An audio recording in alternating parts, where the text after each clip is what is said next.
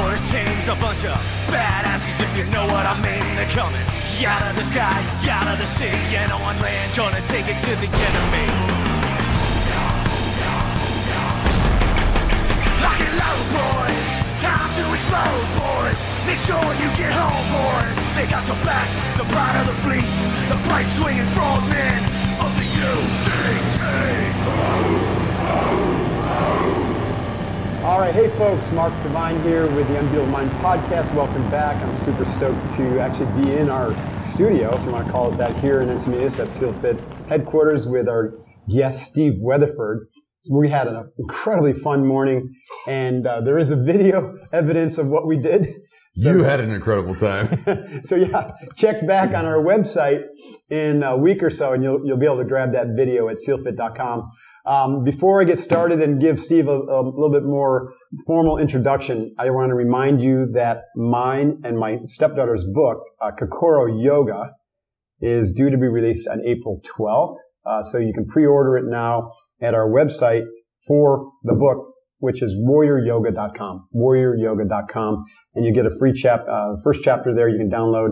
Also, you can enroll for our 30-day challenge that we're launching, which is also for free. So check that out, Kokoro Yoga. I'm super stoked and proud of this book. Enough said. I mean, it's an incredible program. And I've been teaching to the SEAL candidates and everyone here at SealFit since 2007 with great effect. Hoo-yah. Hoo-yah. So, Steve, thanks so much for coming by. So Steve Weatherford, NFL punter, played for the Jets and the Giants, Super Bowl champion. It's Giants. Yeah. Man, first time I've seen a Super Bowl ring today. And this thing was weighed like 10 pounds, I think. It was pretty cool. Steve is incredibly fit. I mean, he's one of the first kind of, I guess, celebrity folks we brought through a SealFit operator WOD, and he held his own for all 2.5 hours of training. We'll talk about that experience. That was awesome. Yeah. And Steve's shifting into kind of a new focus as a speaker, as a motivational expert, as an author, right? Mm-hmm. A media personality, all sorts of stuff. So he's transitioning, out of football into kind of a new career. So anyways, Steve lives in New Jersey, but is planning on moving out here to Encinitas. Yeah, building a home here in Olevenhain. And this has been my my NFL off-season training site for the entirety of my NFL career. And it's a great place to live, great place to raise a family. Yeah. And it's a melting pot of people. And I've always been a huge military supporter, and this is a military town. It's a military region, between Pendleton and Coronado.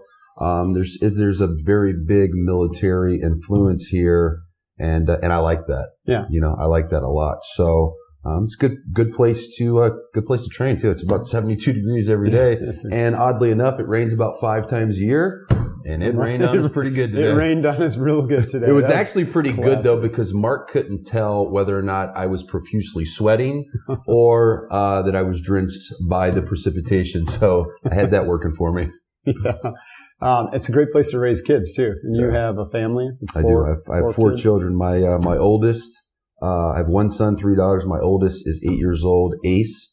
And then I've got Carney, which is 6, Aurora, which is 3, and baby JJ is 10 months. So, and a pig. And I've got a pig and a dog. So I actually just bought a miniature pig about 3 weeks ago. So that's the new hilarious, exciting thing in my household. That is, I saw the pictures. Yeah. Cute little thing. Yeah. So I had the pig for about a week, and then I left for 2 weeks to come out here. So against my wife's wishes, I bought a pig and then left for 2 weeks. Whatever possessed you to buy a pig? I mean, where the heck did that come from? I've always did you just wake up one day and say, I need a pig? No, I've always thought it would be cool to have a pig. And during my NFL career, I never felt like I had enough time to be able to help with the pig. But now that I'm kind of making the transition into civilian life, as you guys would call it, I was like, what? I'm going to buy a freaking pig, man. I mean, most guys want to buy like a Harley Davidson or something, I know I'd kill myself on that. My risk appetite is off the charts. I'm actually getting an Indian pretty soon. I'm just declaring that. I've wanted an Indian for, I had a Harley when I was back at SEAL Team 3, but I haven't had a bike. And my wife really doesn't want me to have one, but I'm going to get myself an Indian pretty soon. You work hard, you deserve it. Get yourself two. I deserve an Indian. Okay, two. Okay, get it in both colors. That's what I say. Awesome. So Steve, let's talk about like your early years. Like how did you were an athlete. Sounds like you were a pretty effective athlete in high school and college. I have since a very, very young age, Mark, I was very, very apparent that I had extreme ADHD. I had a little bit of OCD. And so my childhood was difficult because I wasn't mischievous. I just couldn't sit still. So I was just my mother likes to say in the nicest way she can, you're just very busy. Yeah. And not always busy doing the right things.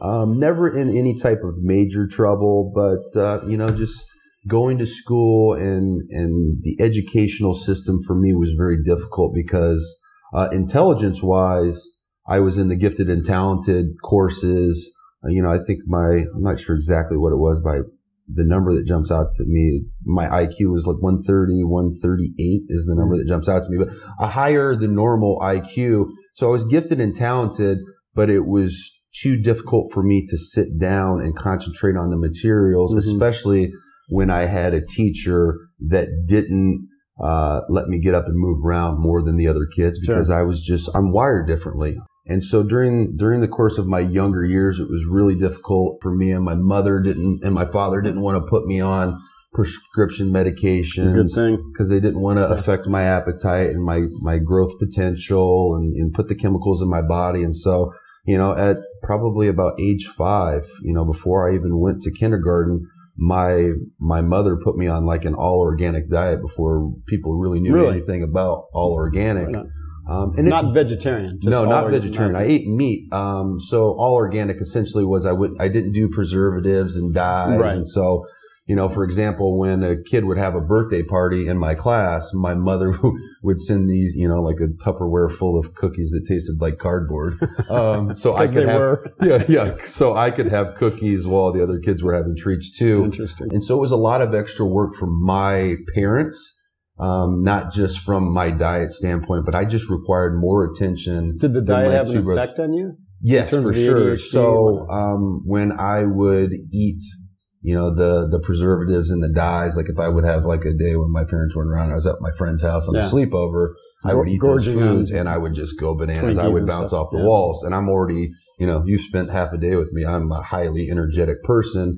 So the education and school for me was just very difficult. But as soon as I got out of that, and my parents got me into sports at a very young age to try to wear me out, right, and funnel my abundance of energy into something positive like athletics.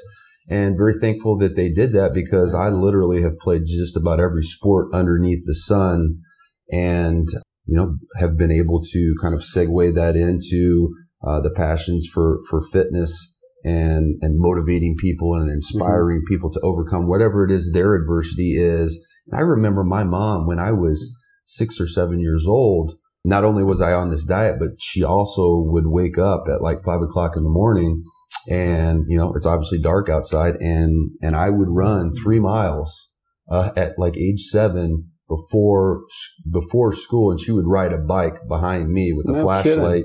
And I would run 3 miles before school because she would try to get some of my energy out. So it would make it easier for me to sit still in class. And, I always got A's and B's, but then they would also give you a grade for behavior and conduct. And that was always a D or an F.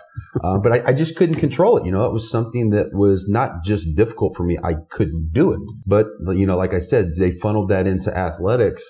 And so what were some of the early sports that you did? Like in middle school, high school? I never played football. I never touched the football until I was 15, my freshman year of high school. And then so let's just say this. Okay, 14 years old, played 4 sports in high school. My freshman year, I was a soccer player, played basketball, and I ran track. And those were kind of like the 3 power sports for me. And I was good at them, but I was 5'7". I was 108 pounds as a freshman in high school. So I was above average athleticism, but way below average as far as physical stature and strength and power, by comparison to my teammates.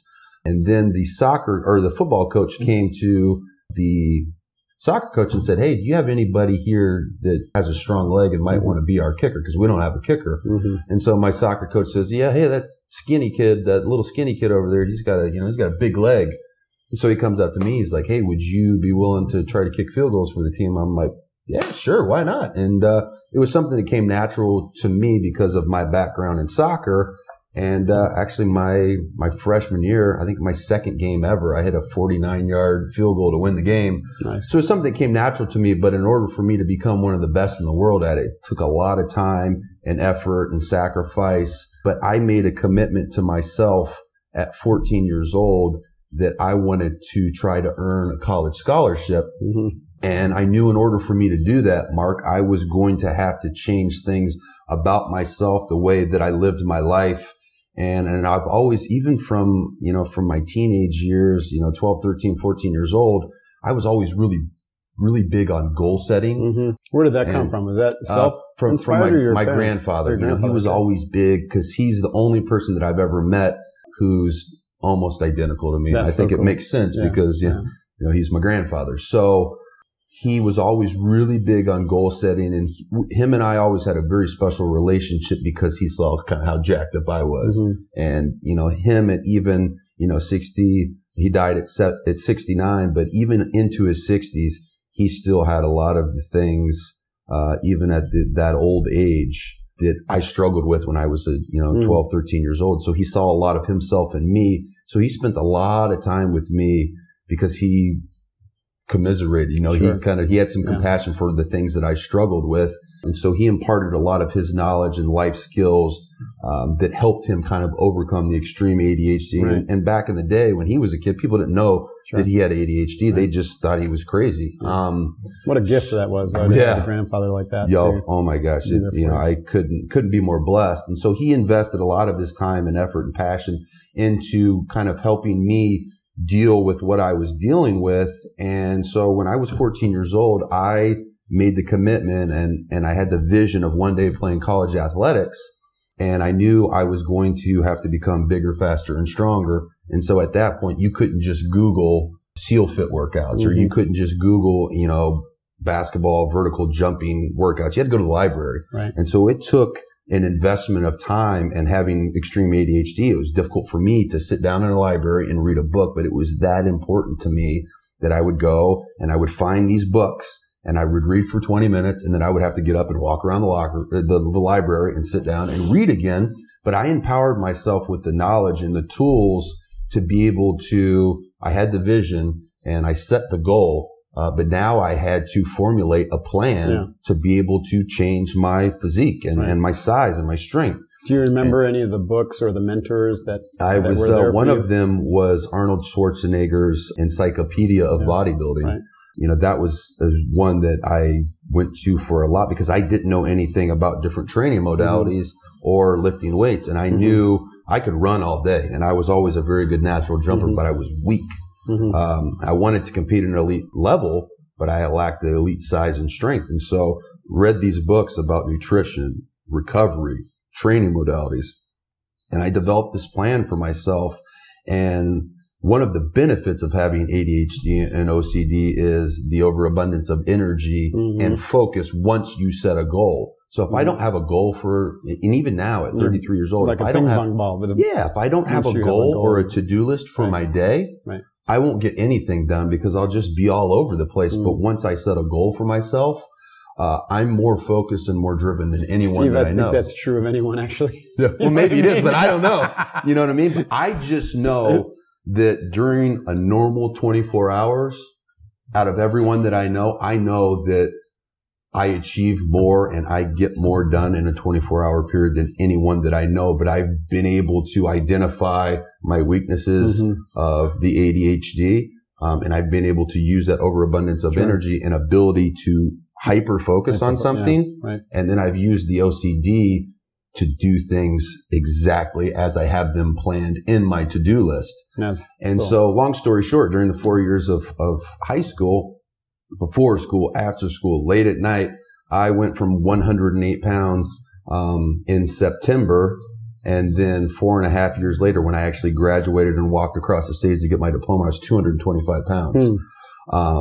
And it was a lot of early mornings, late nights, sacrifice, but I got scholarships in 4 different sports to play at the next level. And I knew once I started to get the attention from the colleges, I kind of recalibrated and set a new goal of playing professionally.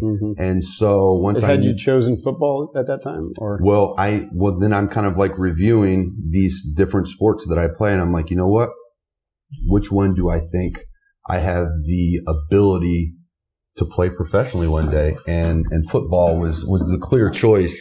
You know, I had a bunch of field goals over 50 yards, a 55-yard game-winning field goal for homecoming, and you just don't hear of those distances being kicked in high school. And I had 6 field goals over 50. So people had started to talk about, wow, he's kicking the distance that NFL guys do. So I'm like, all right, I'm going to go to college.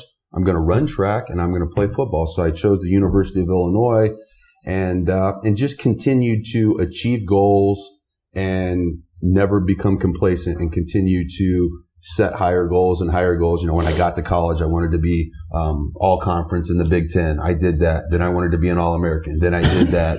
I wanted to break the school record in the decathlon. I did that. I wanted to be an All-American at track. I did that. And then I, had an opportunity to start my NFL career undrafted for the New Orleans Saints. And it was kind of one of those situations where preparation met opportunity. I was competing against a guy that was in his 11th season. He was a Pro Bowler. He's one of the best punters in the NFL. He sustained an injury the first day of training camp. And so I got all the reps in training camp, all the reps in preseason. And I finished the preseason ranked number 1 in punters. And that's how What does it mean to get all the reps? What does that mean? So he was injured. So typically if I'm competing with somebody, he'll take a rep, I'll take a rep, like a repetition, like he'll have a kick in practice. I'll have a kick in practice. Right. And I was prepared. I was ready. I did all the work I needed to do to be successful when the time came. Right. Interesting. So what years was that? When you went to work? My rookie year was 2006. Okay. 2006. And it was 6 months after Hurricane Katrina. So I went down to New Orleans, and it was a ghost town. The supermarkets, the only stores that were open were supermarkets, Burger King, and Taco Bell. And the supermarkets, Burger King, Taco Bell, were only open from noon until 4 p.m. And they actually had to bus the workers in from Baton Rouge to New Orleans for those 4 hours. And Did you guys play in the Superdome, or where we played in the Superdome. They during the year that Katrina actually happened was 2005 in September, and they were displaced from New Orleans, obviously, and they played their games in San Antonio and Baton Rouge were their home games, and then obviously their away games.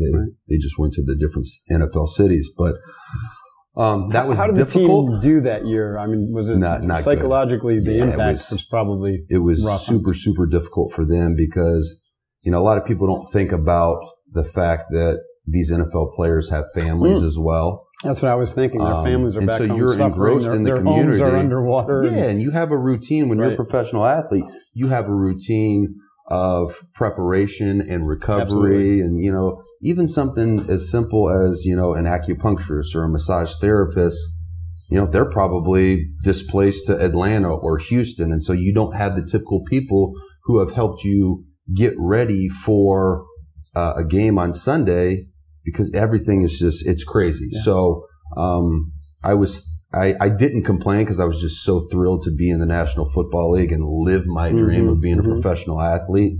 But looking back on it, it was a very difficult time, but it was fun to be able to be a part of. How did you choose to walk on to, were you walk on or? Essentially that's what it is. So you can walk on in college, or you can be a scholarship athlete. Yeah. And then in the NFL, you can be a free agent signing, or you can be drafted. There's 7 rounds in the NFL draft. And so each team gets 1 pick in each round. And typically punters don't get drafted because we're, I don't want to say of a low importance level, but essentially, what do you want to spend a draft pick on? A running back, or a backup quarterback, or a starting quarterback, or a punter? So are punters typically recruited, or do you just for college? A lot of the times they are for the major Division I teams. 9 times out of 10, they will find the best kickers or punters in the nation and give them a scholarship. And sometimes they'll invite you to walk on and you can earn a scholarship. And that's essentially what happened to me in the NFL.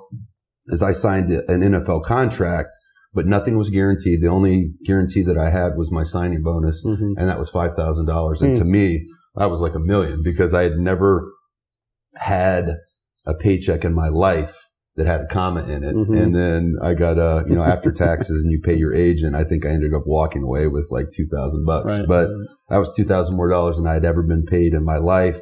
And it wasn't really about the money. It was achieving that lifelong dream of being a professional athlete. Nobody in my family has ever done that before. And it was a very proud day for me. I bet.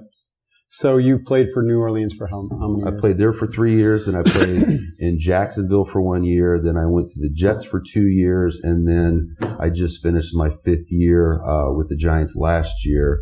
And now I'm kind of at that transitional period where I'm still, I don't want to say young, but I'm still very capable of competing at an elite level, and I could continue to play in the NFL. But, my passion has never been football. I always chose football because I knew football would give me the ability to live my childhood dream of being a professional athlete. I never, when I was 14, 15, 16 years old, I never really thought that was something that was even possible. I didn't think it was a feasible thing. I just wanted to achieve and earn a college scholarship. But as, it was just kind of like the daily grind for you all. When you're in Bud's training, it's one day at a time. It's one rep at a time. It's one operation at a time. And, I remember training here this morning, and before we went through the Operation WAD, you were kind of explaining the entire workload, and I'm like, oh my gosh, and I just reminded myself, you know what, just do one thing at a time. Right. And then before you know it, it's over. You know what I mean? Thank goodness. But it was super, super challenging training this morning. And one thing that really impressed me most about the training wasn't, because I was expecting the hardcore, gritty SEAL training, because it's SEAL Fit. And I know your reputation, and I've seen videos. But one thing that impressed me the most about this morning, and kind of what you built here, even more than the culture and the encouragement that everybody I trained with, was kind of the mental aspect, and not the mental aspect of what I was thinking. I knew the mental aspect was going to be hardcore, tough, just get through it. But the kind of the component the dynamic that you bring to this in gratitude and thankfulness and moving forward with positive energy is something that I really, really enjoyed. That I like hard work. But I like to enjoy hard work. And you kind of put me in the state of gratitude with was it box breathing? The box breathing. Just before we even started our workout, we took 6 minutes. It was just a breathing technique, and it really just kind of centered your mind around the work that we were about to do, and viewing it more as an opportunity than an obligation. Because if you come into a workout like that with a negative attitude, like, I don't want to do this, you're not going to get through it. Think about an NFL team box breathing before a game. Yeah. Wouldn't that be powerful? Oh, for sure. It's kind of like an Etch-a-Sketch. Everyone basically clears the ground, leaves the baggage behind. Yeah. And you tap because everybody's got that. You tap into baggage, that deeper essence, and then you go hit it hard, and part of that stays with you, right? And you carry it into the I was activity. not expecting that from you. Yeah, that's cool. Mark is a lot deeper individual than what I was anticipating, and I mean that in the most complimentary way. I didn't even pay you to say that. The toughness and the grittiness and the hardcore SEAL. I don't want to say mentality, but that's kind of your shell. Like that's what people know you for. But when I got to spend time with you, you're a very deep, cerebral thinker, and I was very, very impressed by that. That's cool. Hey, Yoga's for Warriors. Maybe you've heard that my new book, Kokoro Yoga, is out. I'm totally stoked about this book. It's been over a year in the making. So go to warrioryoga.com to buy the book. Because if you do, I'll give you a couple free things, such as the first chapter of the book, as well as a video for recovery. So prepare your body, mind, and spirit on your quest to self-mastery by checking out Kokoro Yoga. Go to warrioryoga.com. Hoo-yah. back to NFL, what was the high point of your career? Like something that you're most proud of, or like the best day of those 10 years? What was that like for you? And a lot of people don't know this unless you have followed my career, but my rookie year, I go to the NFC Championship game. And for people that aren't football fans, that's the game. If you win that game, you go to the Super Bowl. And I did that my first year. In my 4 years that I played in college, I never had a winning season. Never went to a bowl game. And in high school, my team wasn't very good either. So I'd never been on a winning football team ever. And so I come into the NFL and I go to the NFC Championship game my very first year. And that opportunity was like, wow, winning's fun. Showed you what's possible, right? Winning but I almost kind of took it for granted because I didn't realize how special it was to get that deep into the playoffs. And we lost that game against the Chicago Bears, and they went on to the Super Bowl and lost to Peyton Manning and the Indianapolis Colts. And then there was a dry spell of about 5 years that I didn't even go to the playoffs. And then my first year with the Jets and Rex Ryan, Mark Sanchez as our quarterback, we go to the AFC Championship game and we lose that. And that was a heartbreaker for me because I realized how special it was to get that deep again because it had been so long. And then the next season, we do the same thing, go to the AFC Championship game again. Then we play the Steelers. We lose, and Ben Roethlisberger and the Steelers go on to win the Super Bowl. And then the very next season, I joined the Giants, and we go to the NFC Championship game. And we're playing in Candlestick Park against the 49ers, and we go to overtime, and I had 12 punts during the game. And typically in an NFL game, I probably average about 4 or 5, but in that particular game, it was a field position battle. Both offenses were struggling. Our quarterback spent more time on his back getting sacked than he did standing up throwing the ball. And so they relied on me a lot that game. And I had one of the best games of my career. We punted 12 times, and I was a very pivotal player in the success of winning that game. And then we go to the Super Bowl in Indianapolis, 47 miles from where I grew up and went to high school. And I had the greatest game of my life. I set a Super Bowl record for most punts inside the 10-yard line. I had 4 punts. I had 0 return yards. And, Al Michaels and Chris Collinsworth were the announcers for the game.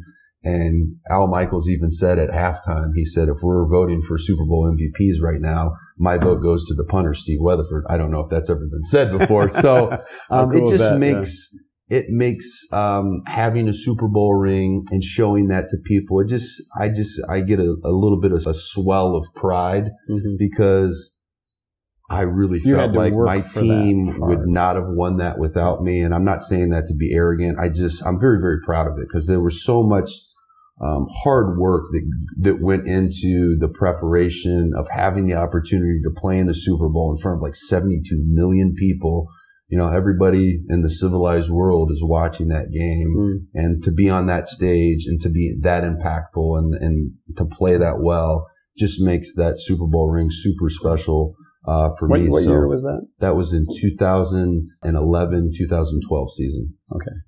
February 5th, 2012 to be exact. I think I was on the grinder doing an op watch. Yeah, Sorry, I missed it. I'm sure you were. I'm sure you were probably, knee deep in blood and guts protecting our country, and I'm punting a football. You know what I mean? So it's all relative, but it's having the opportunity to kind of spend the last 6 hours with you and hear the stories and kind of soak up some of your motivation and intelligence and outlook and optimism has been really, it's been a life changer. Something I was really looking forward to, but I've gotten much more from a depth of personality from you today.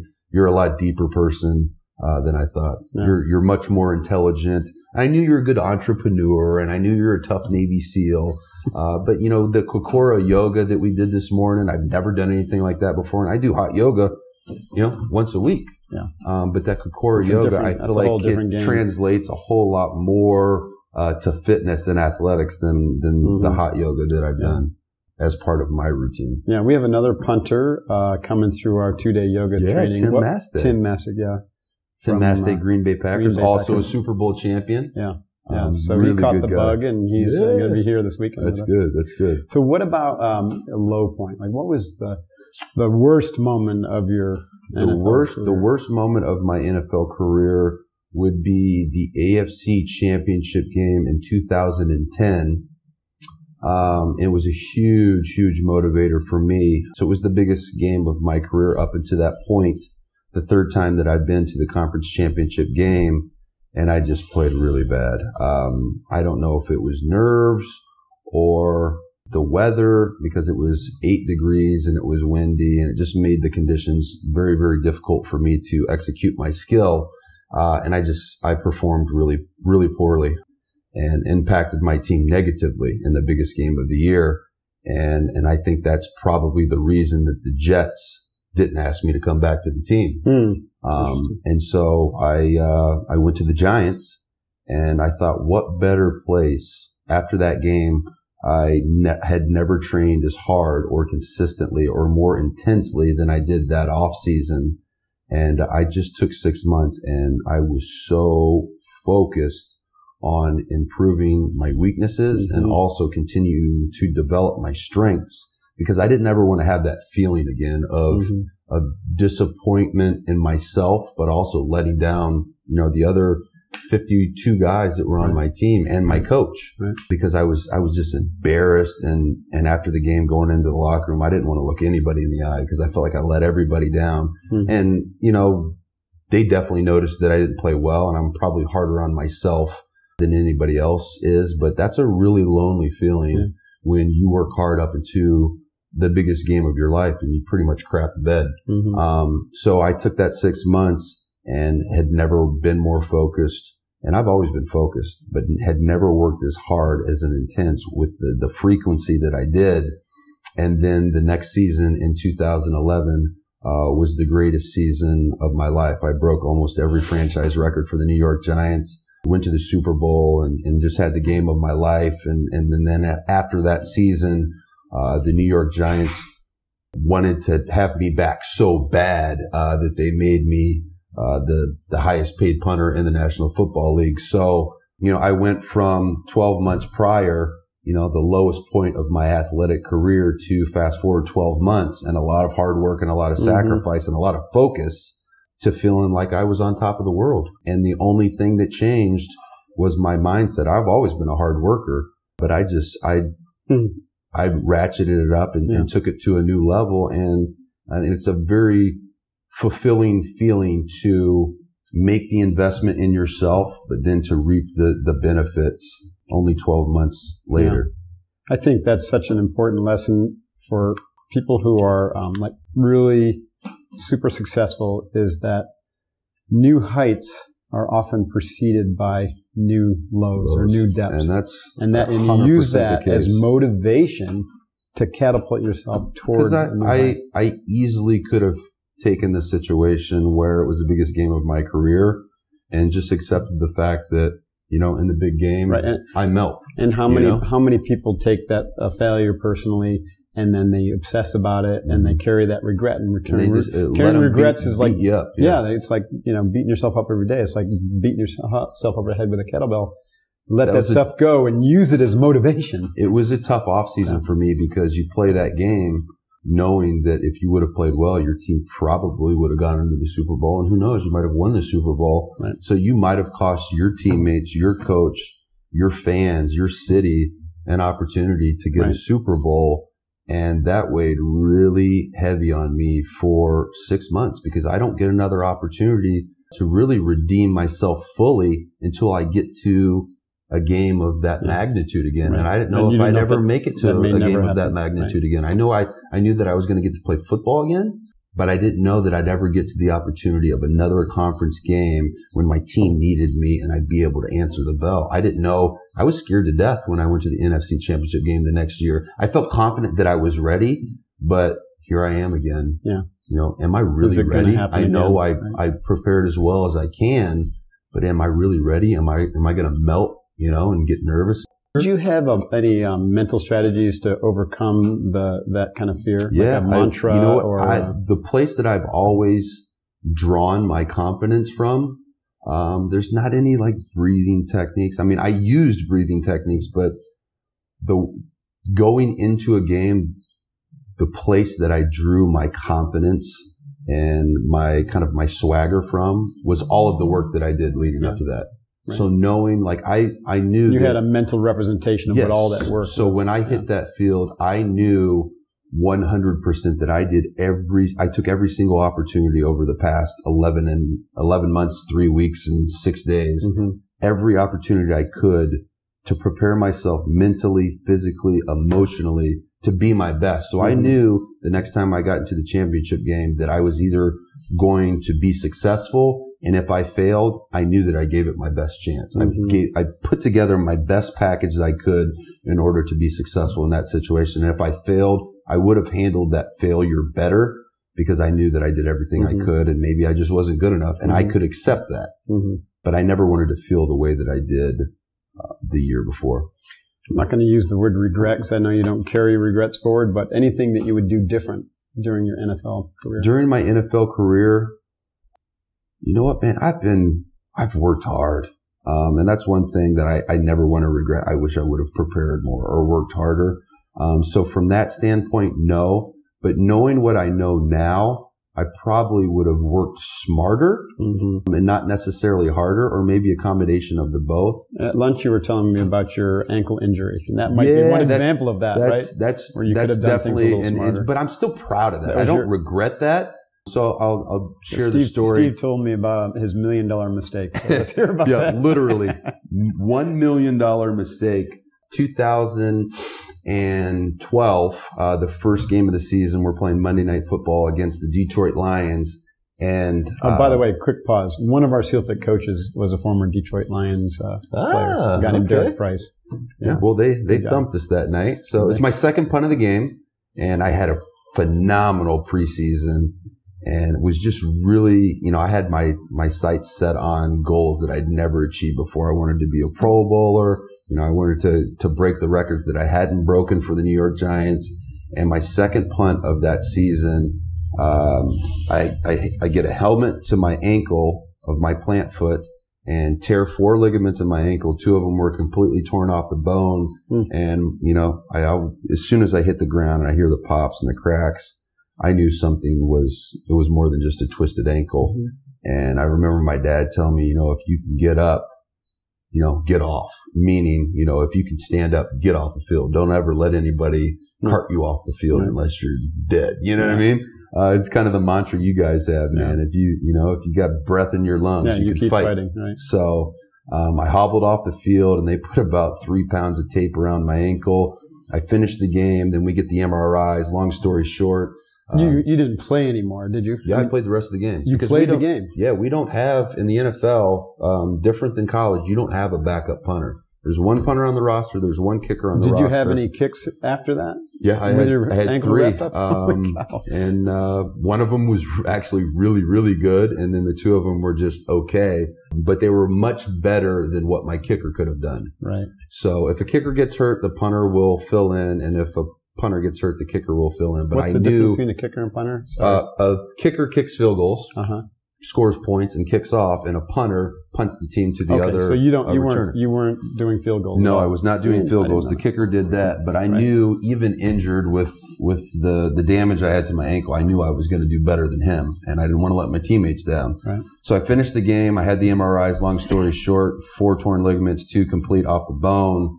And due to my background in running track in college and jumping, the musculature around my ankle was surprisingly strong enough to make my ankle stable enough for me to kick again. So it was a mistake. Looking back on it, I probably shouldn't have done it.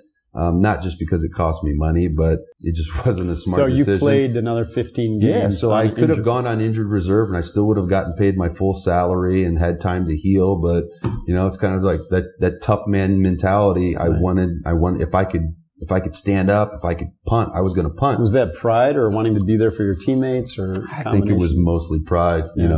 I'm embarrassed to say, but I think it was mostly pride and just trying to prove something to other people and prove something to myself. I didn't, I hate it when people are like, "Oh, you're just a punter or you're just a kicker," because people think we're just soft And for the most part, we are.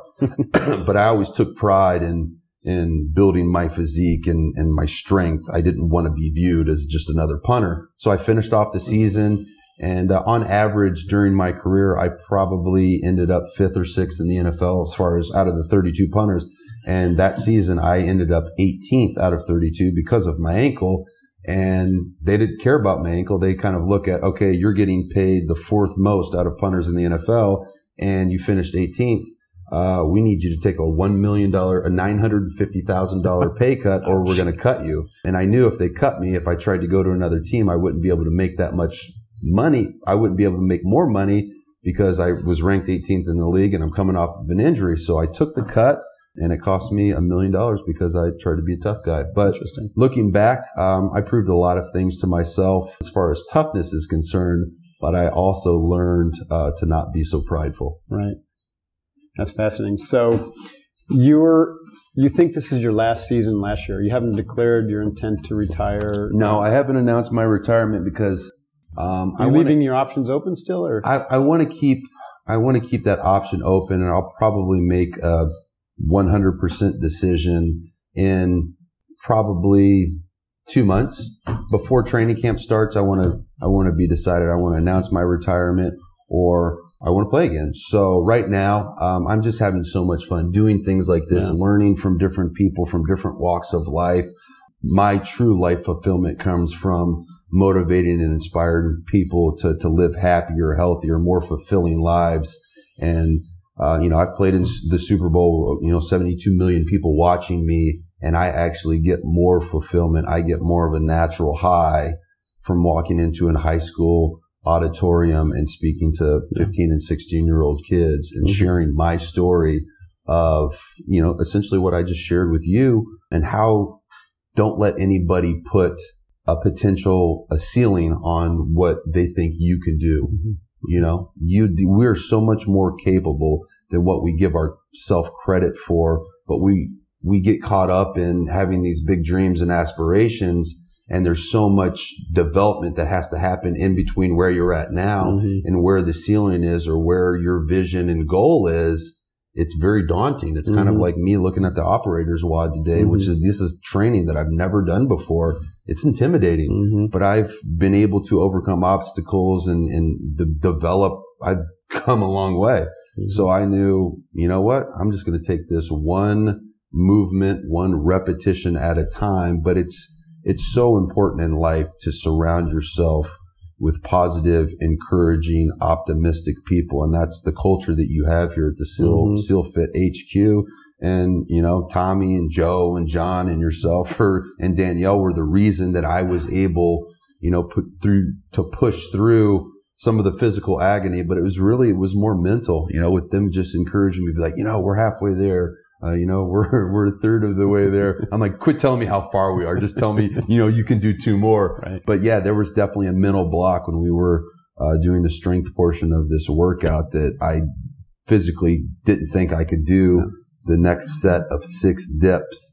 And I just jumped in and I said, I'm just going to give it everything I got. And I was able to get through it. And, I felt really good about what I was able to do here. I wasn't nearly as good as what I want to be, but, at least I have a baseline for where I started, so I can come back next time. I have some things to work on and some homework to do, but I'll be back. I got a challenge for you, and that is to commit to doing our Kokoro camp.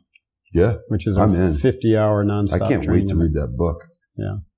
Well, this is Kokoro Yoga. Kokoro camp is the crucible. So you look at Kokoro Yoga as the daily internal development, right? Developing the internal domain so you can win in your mind before you step foot in the battlefield. Kokoro camp is the battle. That's 50 hours of non-stop training. I need some yoga so first you do before this I do first. the battle. Because I did 2 hours of the training with you. Right, you need a little bit more endurance training, rucking under load, some running. Kokoro camp you should be fine with. It's all about the team, stepping outside of yourself, and then finding that new 20x When you say potential. step outside of yourself, you're essentially saying get outside your comfort zone. Way outside your comfort zone, but way outside your ego as well. Like there's, in Kokoro camp, you might need to be carried literally as the strongest guy stepping into that event. You might be carried physically or emotionally by I was definitely by someone like Joe, who's 59 years old, because you don't know where you're going to break and someone else is going to be strong. And that's kind of the essence of that team. Is like you're there together. You're there to go through everybody's got trial by fire. Strengths and weaknesses. Right. And so it's a profound experience because you get through that and you have to go through all layers, right? Physical, you start out as a physical thing, and then it's mental thing, and then after a while, because of the sleep deprivation, it's not so mental anymore. It's emotional, and then it's like you're really having to tap into that willpower. That's cool. Would you got to do compare that to like an Ironman as far as the physical demand and the mental I'll demand? tell you what, Derek Price was our Detroit line guy. Now, he is a lot like you guys, have some similarities. After he ended his career because of a broken neck after 3 seasons. So, he kind of had a short change there. But so he went into like endurance sports. He was doing Ironmans and like swimming to Alcatraz, always trying to find the next toughest thing to do to kind of prove that he was still in the game. So he came to Kokoro Camp thinking it was like that. And what he said at the end, first of all, was nothing like an Ironman. It was equivalent to at least 3 back-to-back Ironmans. Wow. In one event. But he said that what the really profound thing was this whole, especially for an NFL guy, it was this notion, a new concept of what teamwork really was. It's kind of like what you experienced this morning. SEAL team, to be a teammate, you've got to be literally willing to lay down your life. Now, we're not asking you for that, but you have to metaphorically be able to lay down your life for somebody. Right? And so a lot of professional athletes don't get that experience because of the money and the agents and, for sure. It's not there. It's definitely not a selfless sport. Right. I enjoyed playing in the NFL because of the platform that I was placed on. But there's a lot of positive things. Don't get me wrong. I'm not dinging it at all. No, but I'll tell you this. My most fond memories of athletics in my entire life were high school basketball. Yeah. And the relationships that I made. We didn't win any championships or anything like I did in football, but there wasn't all the crap, there wasn't the endorsements. There wasn't the NFL contracts. Money wasn't on the line. It was literally about me trying to give everything I had to the guy next to me and him to me to put together the best product we could as a team, and using my strengths to overcome, to make up for somebody else's weaknesses and vice versa. It was those were definitely the most fond memories I had as an athlete, was high school basketball in Indiana. Oh, that's cool. Yeah. Well, we've been kind of going a little bit for a while here, so let's wrap this thing up. Do you have any place what's your favorite place to send people to learn about you? Do you have you got a reality show in Spike? You got a website? I'm involved in a lot of things, but I think one thing that I have really done a good job of, and really that's the way that I've branded myself and shared a lot of my journey, is on social media, whether it's Instagram or it's Twitter or it's my Facebook fan page or it's Snapchat.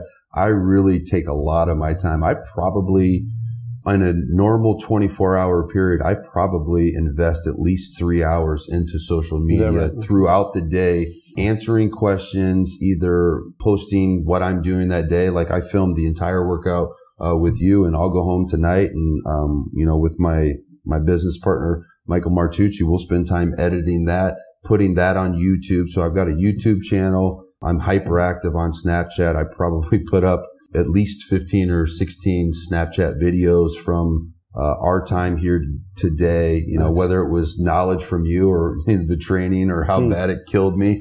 So yeah, I would definitely say if anybody has any questions or wants to know more about me or just, wants to interact and follow along in the journey, I love making new friends. That's why, I'm here today. I have no benefit to be here today than to learn from you and have the experience of this, what SEAL Fit has to offer. And I couldn't be more thankful that I took time out of my day to come here and get outside of my comfort zone and grow as a person. So I would say social media, if anybody wants to plug in, it's at Weatherford5 on Twitter, Instagram, and Snapchat. And Steve Weatherford is my fan page on Instagram, and that is also my YouTube channel. All right. We'll make sure that we like you and connect with you on our Facebook as well. And thanks so much for your time. It's been a real pleasure. Honor, we had a blast today. I really mean that. Yeah, we'll have to do it again. And I'm serious about Kokoro Camp. I got a lot of homework to do and some yoga to add into my routine, but I shall be back.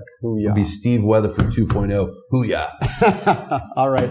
Also, before I sign off, folks, one more time, WarriorYoga.com. Check it out. Train hard, stay safe. Thank you, Steve. See you next time. God bless. Lock it low, boys. Time to explode, boys. Make sure you get home, boys. They got your back. The pride of the fleets. The bright swinging frog men of the UD.